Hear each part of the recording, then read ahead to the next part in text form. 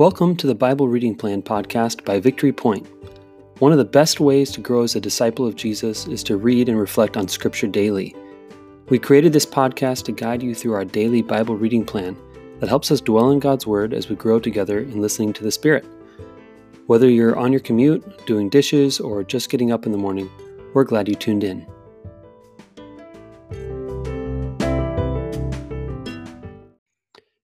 Good morning and welcome to the Bible Reading Plan podcast. It is Tuesday, June 2nd. Dan, it's my birthday month. It is your birthday month? Yeah, it's my birthday. I was born in June. Oh, all right. I don't know. That's. You say, what, you get a whole month to celebrate your birthday? Well, in my family, it kind of do. My wife sets that tone. When it's September, she's like, hey, you know what today is? I'm like, what, September 1? She's like, my birth month. So yeah, I have to follow. Oh. Anyway, happy June 2nd. Welcome to the Bible Reading Plan podcast. I'm back here. My name is Brendan, back here with Dan Brown. And Dan, yesterday I left off the podcast kind of giving a little hint about what I'd like to talk with you this morning about just some of the things you're doing. And then we'll get to the scripture passage. But some of the things you've been up to, how God's been calling you, and just some of the things he's laid on your heart. Just tell us about what you've been doing in your workplace. Yeah, sure. Well, I got to back up a little bit. I try not to eat up too much time, but I went through some schooling called the Commissioned Pastor Program with the Reformed Church of America, and wasn't sure how I was going to serve. And then God made it really clear to me that I was going to serve where I was. And it was a very simple thing because that's what everybody's supposed to do anyway. But me, I had to go through a bunch of schooling to figure that out. But, where I was and where I am and where I have been for, I'm 53. So, and I've been working in factories and stuff for ever since I turned 18. So one thing I never had in a factory was any kind of ministry that I could turn to. As I tried to walk with Jesus in some really tough times in my life, I didn't have anything at work. So it was only at home a little and some church if I went. And I just felt called to start a ministry in a church, or start a church in the workplace, a ministry that would be self-sustaining and have leadership in it, just like any other church does. And if I ever left that place, that ministry would keep going because it had its own life. And I really believe that God is saying that this is going to be a nationwide ministry at some point. And it looks and feels a lot like InterVarsity, which is a ministry that's much like that's planted in colleges all over the U.S. So that's kind of the working model that I'm going on, and I started doing it at one job, and I left that job, and now I'm in a position where there's close to 3,000 employees in this place. And just getting the feet wet and just getting started with getting this ministry rolling there. But it has a great potential to reach out to all across the U.S. through this new place where I'm working, which is Amazon, by the way. Yeah, it's been amazing to track with you and see how God has really been opening doors. And there's been some closed doors along the way too, in the way God has been just leading you through and surprising you. And I've been just really fascinated how God has been using some of your experience in like lean manufacturing and your own leadership and just the way your own mind works to envision a new type of church, a new type of ministry in a workplace that most people don't even think of, or just think, oh, of course that would be illegal or wouldn't work. And that hasn't stopped you. I mean, you've definitely been aware of those dynamics and gentle and humble about all those dynamics and seeking to work with the workplace. But then you've been surprised at finding out what kind of open doors are there. And And I think some really serious innovation is going on in your workplace for the kingdom of God because of your willingness to enter in and use your imagination. We talked about imagination yesterday. Yeah. To be able to use your imagination and go, you know what, we could do this, and it may not look like a typical church, but that's not what it's about. It's about making disciples and being disciples together and sharing the gospel. So I've just Yeah. been impressed with The that. ministry has always been all about making disciples, about being able to speak the word of Jesus at work and not have it be, after someone slams their finger, it's a different dynamic in factories and workplaces. And most of the time people put their religion on a shelf before they go to work and they pick it back up when they get home. And I want to be a part of changing that, Mm-hmm. or at least allowing people to know that there's a safe place at work. And you don't have to stuff your religion down. You can be Christ-like at work. So you've been gathering people. You've been gathering a few people who've kind of catch the vision a little bit. You've been piecing together your vision and figuring out how to communicate that. You've also been talking to HR and other Christians who've been doing some of the pioneering work as far as creating Christian communities in different ways. And so things are happening on the ground. It's not just an idea. And I couldn't be more excited for what God's doing through you in that. So I encourage you guys, if you are curious about that, or if you have questions for Dan, or if you have thoughts, or if you know of somebody who he should be talking to about this stuff, reach out to me, or I'm sure you can reach out to Dan, and we'd love to talk with you about it. Absolutely. So Dan, let's dive into this morning's scripture passage. Psalm 8. Do you mind if I read this one for us? Yeah, go for it. All right, here we go. It goes like this. O Lord, our sovereign, how majestic is your name in all the earth. You have set your glory above the heavens. Out of the mouths of babes and infants, you have founded a bulwark because of your foes, to silence the enemy and the avenger. When I look at your heavens, the work of your fingers, the moon and the stars that you have established, what are human beings that you're mindful of them, mortals that you care for them? Yet you have made them a little lower than God and crowned them with glory and honor. You have given them dominion over the works of your hands. You've put all things under their feet, all sheep and oxen, and also the beasts of the field, the birds of the air and the fish of the sea, whatever passes along the paths of the seas.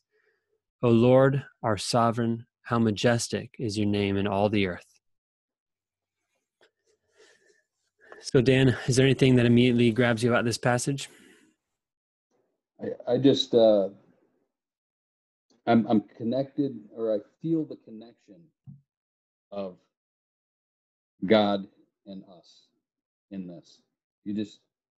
You can almost feel like the father son thing that he puts out there, and the craziness of it, because he's just, we did yesterday, we read about the creation and how awesome and big that God is, and today we're hearing about how close he actually is to us. Mm-hmm. There's a closeness that you hear in this, and a love. You hear the love in it, really, I think. Mm-hmm. That verse 5, is that what you're referring to? Yet you've made them a little lower than God and crowned them with glory and honor. Yeah. Yep. The fact that God has every right to be, high and above and not accessible by humans, and we shouldn't have anything to do with God. I mean, we're created, we're mortals. Yeah, and how he put everything under our feet. Yeah. What did we deserve how do we deserve that? What do we do to deserve that? Yeah. And yet God shows so much love and closeness to us as his people. That's amazing. Yeah, I think that's what I was struck by too. Just that phrase, what are human beings that you're mindful of them, mortals that you care for them? Um, the fact that that God trusts us, you know, um, when you put something under someone else's feet, um, that's kind of like, to me, that's like giving someone the keys to your car, you know, like, Or your house, yeah, you have the keys to my house. or you're allowing them to babysit your children, you Huh? know? Yeah, that's exactly what it's like. And God feels that way about us. It's like that feeling when your dad first gives you the keys to the car and you're like, whoa. You know? And I think there's There's sometimes, responsibility. yeah, and sometimes you look back over human history and you go, I don't know if that was such a good idea, God. Right. Yeah, we messed some things up. We messed that up, didn't we? And God knew that ahead of time. And God knew that putting things under our feet would lead to us killing him, would lead to us killing Jesus on the cross. And yet he still did it because that's the kind of relationship he wanted to have with us, you know? And that word sovereign, you know, Hmm. just over everything again, it's just that bigger than than anything word. And yet sovereign, you know, it kind of speaks to the intimacy of it too, because it's everything, including, you know, the hairs on your head. So Mm, I like that word. yeah, it's a good word. Yeah, this is a good passage. Well, thanks for diving into this with me, Dan. And for us as listeners, as we go throughout our day, this Tuesday, I'm sure a lot of people are busy with work responsibilities. For example, Tuesday is a big work day for a lot of us. Just be reminded today that God has made you a little lower than himself, and he's crowned you with glory and honor, and he's given you dominion over the works of your hands, and he's put all things under your feet. So today, just work as unto the Lord. Know that God will prosper you, and God will accomplish the good things that he wants to accomplish, and that God's given you authority and agency to be able to be a participant in bringing his peace and love and justice to the world. So may our work today help bring that about, um, and may we be focused on doing our work in such a way that God's peace comes to earth. How's that, Dan? Awesome. Sound You good? know, the other thing that come to mind was purpose. Yep. Purpose. We were given purpose. And if anyone, you know, I don't know if you've ever felt like, and what's my purpose in life? There's one laid out right here. You have dominion over everything. Mm-hmm. Everything. You're important. That's Yeah. all. Yeah. You are. All right, everybody. We will catch you tomorrow morning. And tomorrow morning, we are going to be reading 2 Corinthians 13, 11 through 13. That's a very short passage. So I'm looking forward to diving into that. That'll be tomorrow's. For now, today, be blessed. Go in peace. Now it's time for some listener response. Pam Dreyer sent me an email yesterday that went like this. Hey, Brendan, I listened to the podcast this morning and the phrase, and God saw that what he had created was good. That phrase seems so incomplete. You think it should have said, amazing, awesome, extraordinary. I'm wondering if the word good meant more than the meaning we use for good in the original language. Do you know if it does? Just curious. Okay, this word good is a Hebrew word, and the Hebrew word is tov, T-O-V, tov. And yes, we translate this word as good, but this is like goodness itself, like everything that's whole and complete and beautiful.